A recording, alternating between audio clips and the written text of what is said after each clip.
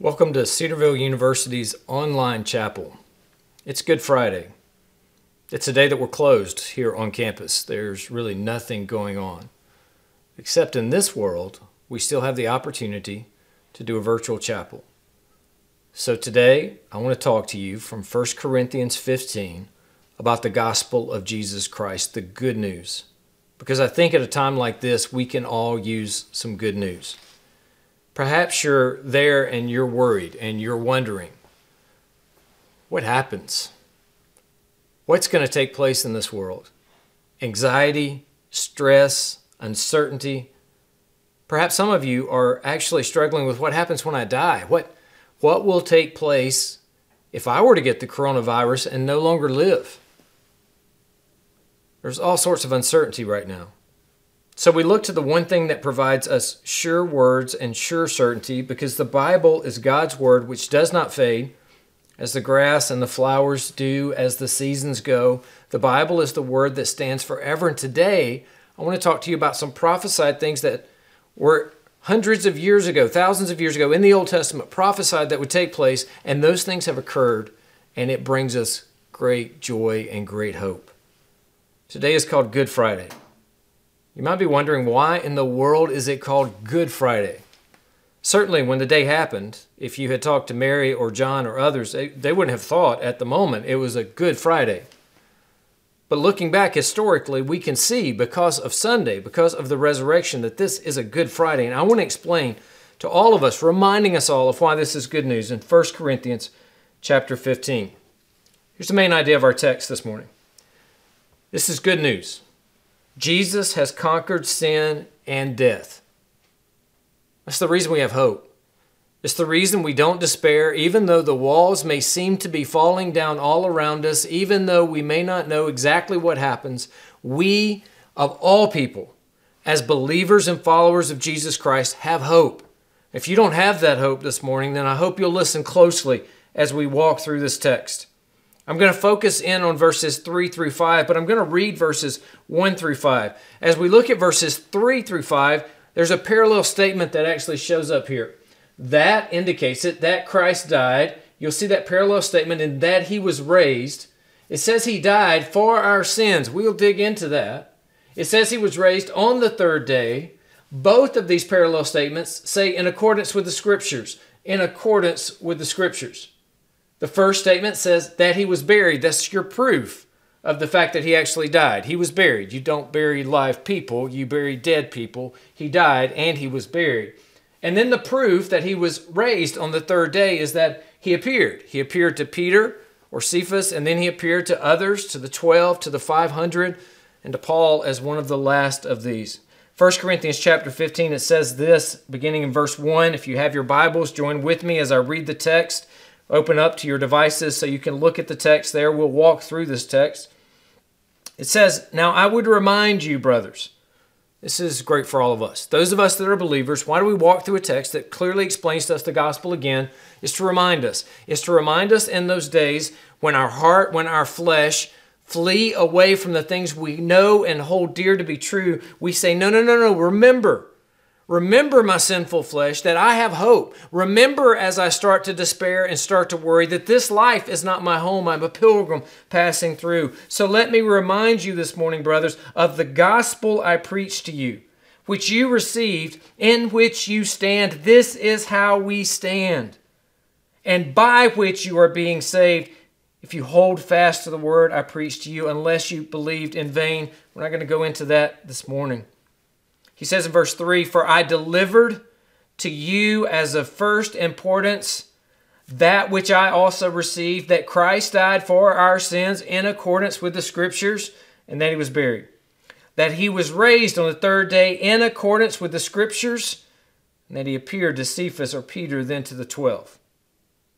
Dear Lord, as we look at your word today, would you just help us to understand it clearly? Would your Spirit bring it alive in our souls? Would you comfort us? For those that may not know you, would you convict? Would you draw to salvation, Lord, as we look at the truths of your gospel for your name's sake? We pray this in the name of Jesus. Amen. All right, we're going to look here at our first point. Our first point is substitutionary atonement. Look with me in verse 3 at what it says. A few preliminary matters before we get into that parallel statement. It says, "For I delivered to you as of first importance that which I received." So I would note to you, he delivered what he had received. Paul here is stating to us in 1 Corinthians that he is not an innovator, he is not an inventor, he is not the originator. All he is a good delivery person. So at this time, in this season, perhaps you're using DoorDash or something of that nature, Uber Eats, to deliver food to you. Perhaps you've ordered a pizza and you want that pizza delivered to you. All that our job is as believers is not to get creative or inventive. We don't want the person delivering the food from the restaurant to our homes to mess with it in any way. Don't touch it. Don't mess with it. Don't open it up. Don't rearrange it. Don't try to invent something new about it. Just deliver it. Deliver what you have received. And that's the command for us. We don't need to try to make the gospel more acceptable to others. We don't do our theology based off of opinion polls. We have God's sure word that has been given to us. We trust what God has revealed to us about himself, and we are merely deliverers of that which we have received through the Holy Spirit, through the words that he has given to us as God has revealed himself to us. "For I delivered to you as of first importance." Now, what does that word first importance mean? It can go two different ways. It can mean that it's the very first thing you do, or it can mean that it's the most important thing that you do. I think as we look at Paul's life, we see that he probably intended both of those. When Paul would go into a town, what's the first thing he would do? He would go to a gathering and he would preach the gospel. He would find where the Jews were gathered in the synagogue, where there was a gathering of people who were religiously motivated, and he would preach the gospel. Let me explain to you, brothers, what the gospel really is. The Messiah that you believe, the Messiah has come. The prophesied one, he has come, and he has died for our sins, and he has risen from the grave. And this is a truth that you can believe in. He did it first, but he also did it most importantly. And I would submit to you that this should be most important in all of our lives. This is what's most important on this campus at Cedarville University. It is the gospel of Jesus Christ. He is alive, and that makes all the difference in everything that we do. I delivered what I received. It was of first importance. And then we move into a discussion of that first parallel statement, that Christ died for our sins. Christ, not Jesus. Why didn't he say Jesus died for our sins? Paul understands that the Old Testament prophecies mention the coming Messiah, the coming Christ. There's importance and meaning in the fact that he's saying Christ, the one you've been looking for, the one that has been talked about, the one that was revealed even all the way back to Genesis chapter 3 with the seed of the woman, the proto-evangelium, that first expression of the good news that we had sinned and we had fallen, but good news is coming. They're looking to a Messiah. They're looking to a greater Moses. They're looking for a greater David. They're looking for what the Old Testament is saying to us. This is not it. This is not the yearly sacrifices, but there is one that comes. There is one who will be the Lamb of God who takes away the sin of the world. And that Lamb of God is the Christ. That Christ is Jesus. And here Paul says it's the Christ. And the Christ died for our sins. Now, the fact that the Christ, the Creator, the one who was in the beginning, the one who was the Word, and the Word was with God, and the Word was God, the one who spoke all things into existence, the Christ, the fact he died for my sin and died for your sin is scandalous. The all-powerful, the Creator, looks to the creation that has rebelled against him, and instead of squashing them with his power, he comes and humbles himself, taking on the form of a man, being in a man like them, fully man and fully God, so that he could be our greater kinsman redeemer and die in my place and for my sake, so that I could be reconciled to my Creator. This is a scandalous truth. This is the good news that we need to have today. This is why it is a Good Friday. He died. He literally died. If somebody tries to tell you that he just swooned on the cross, or that they faked this, or it's ludicrous. You can't keep secrets. We know from scandals you can't keep things secrets. Jesus didn't pass out. The Romans were very good at knowing how to kill people. They put him on a cross in a horrible death and crucified him, and he died. and they buried him. It says here that he died. It says he died for our sins. Now this is important. That word for is the word huper. This preposition in the Greek is used 149 times in the New Testament. This preposition can carry with it a dual meaning. We can't make too much out of this, but it can carry with it a dual meaning, meaning that he died in my place and for my sake. And to that, you say, well, which one is it? And I say, yes, it is both. He died in my place. There is a substitutionary aspect to the atonement of Jesus Christ. He wasn't just merely a good example. He didn't die on a cross just to influence me morally. He didn't die on a cross to show me the greatest love of all, even though it is the greatest love of all, even though it does influence me to love others more. He died on the cross for this reason. He died for my sin. In Adam and Eve, they rebelled in the Garden of Eden. They rebelled against the God who had created them. They ate of the one tree he said don't eat of, deceived by the serpent of old, the father of lies. And thus starts it all. From that sin, every human being, including myself, from that point forward, including all of you, sinned and rebelled and affirmed Adam's actions with our own actions as we rebelled against the God that has created us. And yet the scandalous truth is that Jesus came and he died for my sin and in my place. There was a penalty that had to be paid in order for God to be the just and righteous judge of the universe. And God couldn't just say, oh, I forgive it. Oh, it's no big deal. There was a penalty that had to be paid. That penalty was paid by God's own Son. John 3:16. He so loved the world, he sent his only begotten Son, that whosoever should believe in him should not perish, but have everlasting life. Maybe you're there right now and you're wondering, with all of the uncertainty, does God really love me? The answer is a resounding yes. He sent his Son to die for your sin and for my sin. This is a great truth that we cannot overlook. Christ died for our sin. He did this according to the Scriptures. What Scriptures? Paul doesn't tell us exactly what he has in mind, but I have a few of them that maybe he did. Maybe Psalm 22:18, which says, they divided my garments among them, and for my clothing they cast lots. We know from the New Testament that this happened. This is a prophecy that was fulfilled, that they would cast the lots for the garment. They did not rip it in half. Psalm 34:20. He keeps all of his bones. Not one of them is broken. I'm going to come back to that truth there. You look at Isaiah 7:14. Behold, the virgin shall conceive and bear a son, and she shall call his name Emmanuel, God with us. We know that this happened from Scripture. The Gospels, Matthew, Mark, Luke, and John, give us this information. And the reason it's so important is you know your Old Testament. You read your Old Testament and it says this is what's going to happen. You come to your New Testament and this is what's happened. God keeps his promises. He says this is what's going to take place. And the truth is it takes place.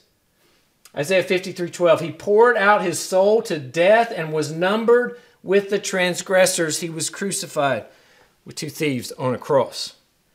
We see this. Zechariah 12:10. When they looked on me, on whom they have pierced. Now think about this truth that's in John chapter 19, verses 31 through 37. Since the day of preparation, it says in the Scriptures, and so the body would not remain on the cross for the Sabbath was a high day, the Jews and Pilate asked that their legs might be broken, and that they might be taken away. So the soldiers came around and broke the legs of the first, and they broke the legs of the other who had been crucified with him. But when they came to Jesus, they saw that he was already dead. They did not break his legs. So instead of breaking his legs, the soldier took his spear and pierced his side. And at once there blood and water came out. He who saw it has borne witness. This testimony is true. And he knows that he is telling the truth. You want an eyewitness testimony? Here's what we're reading is an eyewitness testimony. He knows that he is telling the truth, that you also may believe. If your faith is shaky this morning, if you're wondering about the truth of the gospel, this in John is written so that you may believe. If you are lost and somebody has sent this to you, or you're watching and you just happen to run across it and you're not a believer or follower of Jesus Christ, these words in the Gospel of John have been written so that you may believe in the Jesus, the Messiah, the Christ who died for your sin so that you could be forgiven. For these things took place that the Scriptures might be fulfilled. Note what John says. He knew it. He knew his Old Testament. He knew the prophecies we had read about so that it might be fulfilled. Which ones he quotes here? Not one of his bones will be broken. And again, another scripture says, quoting here, they will look on him whom they have pierced. Jesus Christ died for our sins according to the Scriptures, and he was buried. I can't help but think about the song which says, alas, and did my Savior bleed, and did my sovereign die? Would he devote that sacred head for sinners such as I? Was it for crimes that I had done? He groaned upon that tree. Amazing pity, grace unknown, and love beyond degree. Well might the sun in darkness hide and shut his glories in, when Christ the mighty Maker died, for man the creature's sin. But drops of grief can ne'er repay the debt of love I owe. Here, Lord, I give myself away, 'tis all that I can do. At the cross where I first saw the light, and the burden of my heart rolled away, it was there by faith I received my sight, and now I am happy all the day. Oh, if you are listening, if you are watching, and you have that burden of your own sinfulness, you have that emptiness that you are still trying to fill with something. If you've never accepted Jesus as your Savior, may I say to you, look to the cross. Look to the Savior, Jesus, who died for your sins. No greater love has this than somebody lays down his life for another. And God, the mighty Maker, laid down his life for me, the sinner's sin. By faith in believing what Jesus has done, by calling out upon his name and asking him to forgive you of your sins, you can be reconciled to your Creator. You can be saved from the hell that is to come. We see another parallel statement here as well. It is a supernatural resurrection. It's Friday. It's the day that we focus on the death of Christ on the cross, but there is a Sunday that is coming. And pastors all across this country, this Sunday, with churches empty, will proclaim a tomb that is empty. Here is our parallel statement. That he was raised on the third day in accordance with the Scriptures, and that he appeared. Let's look at some of these things. He was raised. There's a verb shift in the tense that we see here. This is perfect passive. It's not aorist, which is what it has been. Now, why does that matter? Why am I pointing that out to you? It's because this means this is a past action that has ongoing, continuing consequences. So all of a sudden, Paul, in his writing, intentionally, I would assume, through the inspiration of the Holy Spirit, I would have to know that he writes in a different verb tense. Christ was raised, and because he was raised, we don't worship a prophet that's in a tomb. We don't go to a burial ground to see where somebody's bones are laid. We have a risen Savior, a Savior that rose and ascended to the right hand of God the Father and sat down because his work was finished. And he's coming again one day to make all things right. All the crazy things in this world that we can't make sense of, all the things that we look out and say, this does not seem to be right. He's coming again to make all of that stuff right. This is the Jesus that we worship. He was raised. It's a past action, but oh, does it have continuing consequences on all of creation and on my life, and if you are a believer and a follower, upon yours as well. It says that he was raised on the third day. You remember back to your Gospels. If you've read your Bible, if you studied your Bible, you remember back to the Gospels in Matthew chapter 12, verse 39. Where they were wanting a sign. Jesus, give us a sign. Jesus, show us your power. It's kind of like we do the same thing today.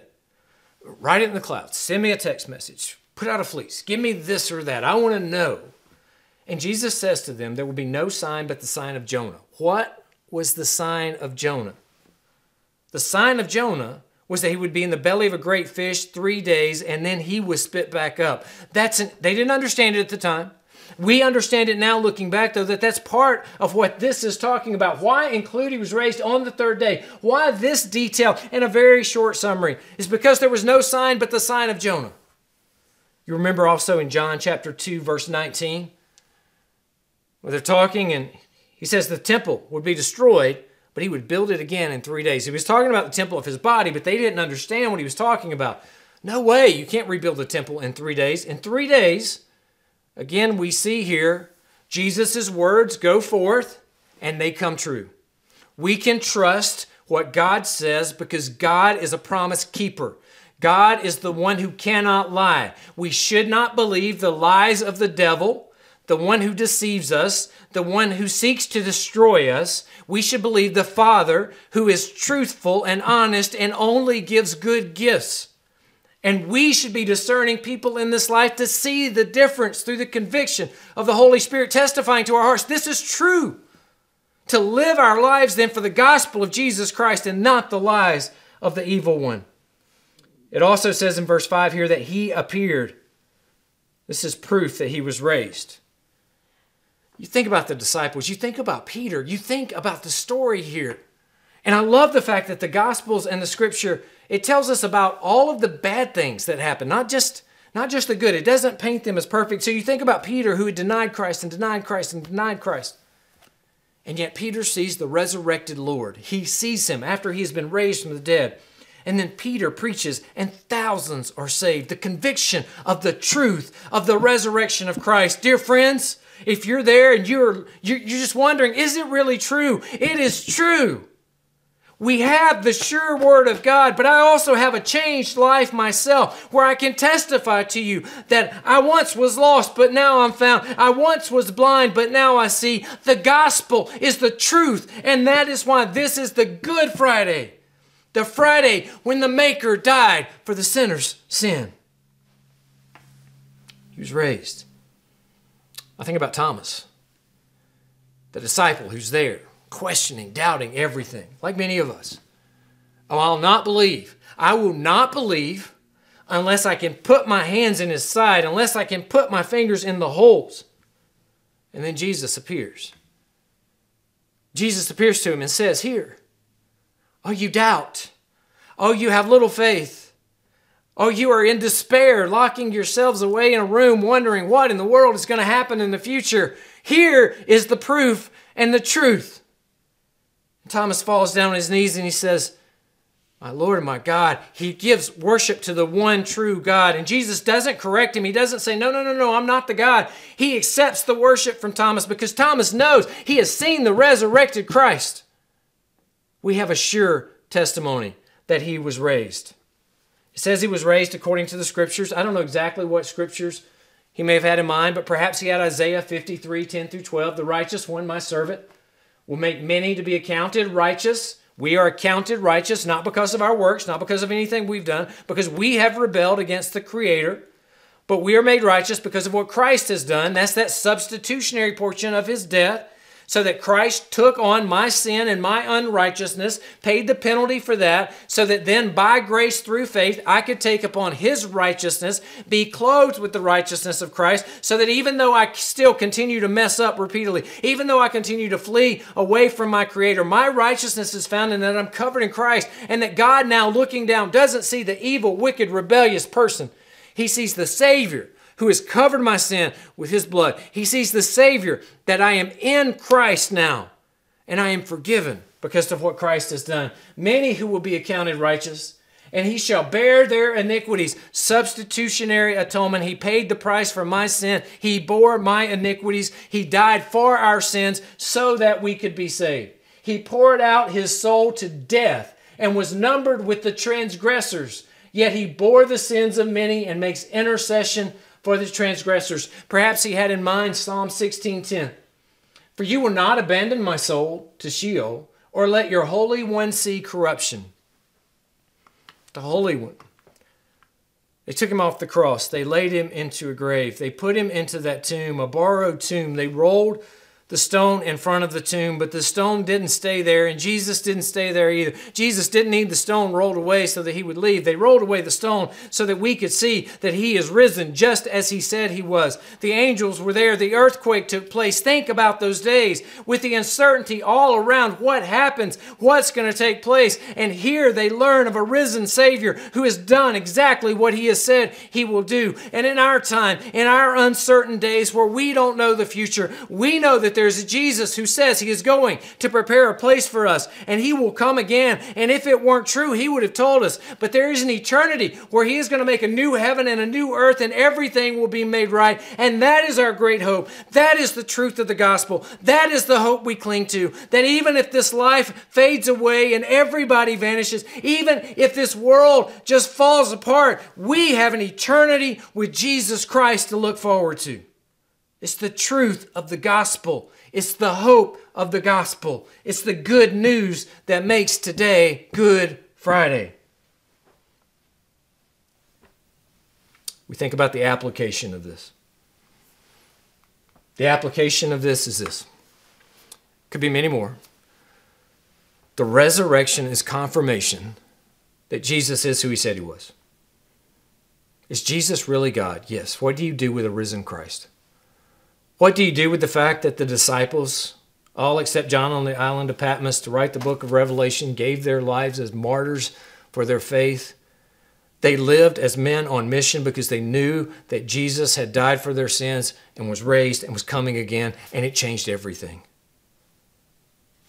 Jesus' resurrection confirms he was who he said he was. He never said he was a good man. He never said he was merely a prophet. He said he was God. He accepted worship. He said he would die on a cross. He said he would rise from the grave.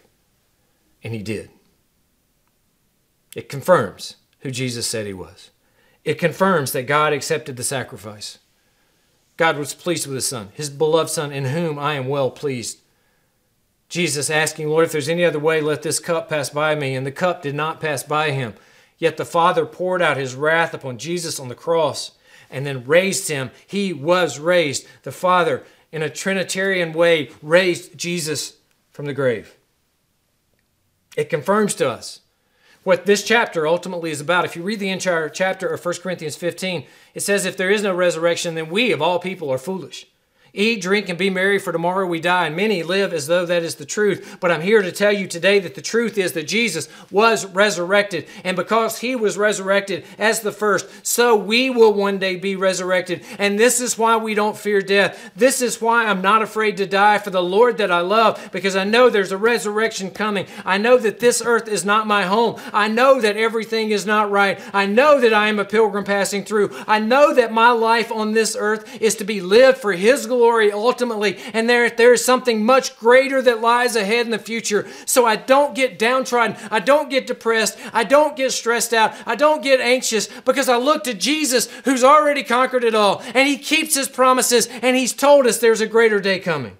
That's the Jesus that we look to.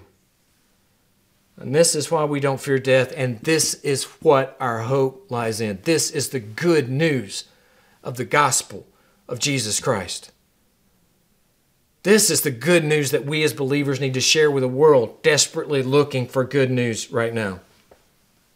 S.M. Lockridge, great preacher. He did a thing called It's Friday, but Sunday's Coming. Some others have taken this and done variations of it. I've done my own variation of it as well. Think back to what was happening. Jesus in the garden praying, Peter sleeping, Judas out betraying. Then the guards come seizing. The disciples begin scattering. Concern is abounding. Oh, but Sunday is coming. Caiaphas and the council are conspiring. Peter's busy denying. Pilate is contemplating. The crowd is vilifying. The verdict is condemning. Oh, but Sunday is coming.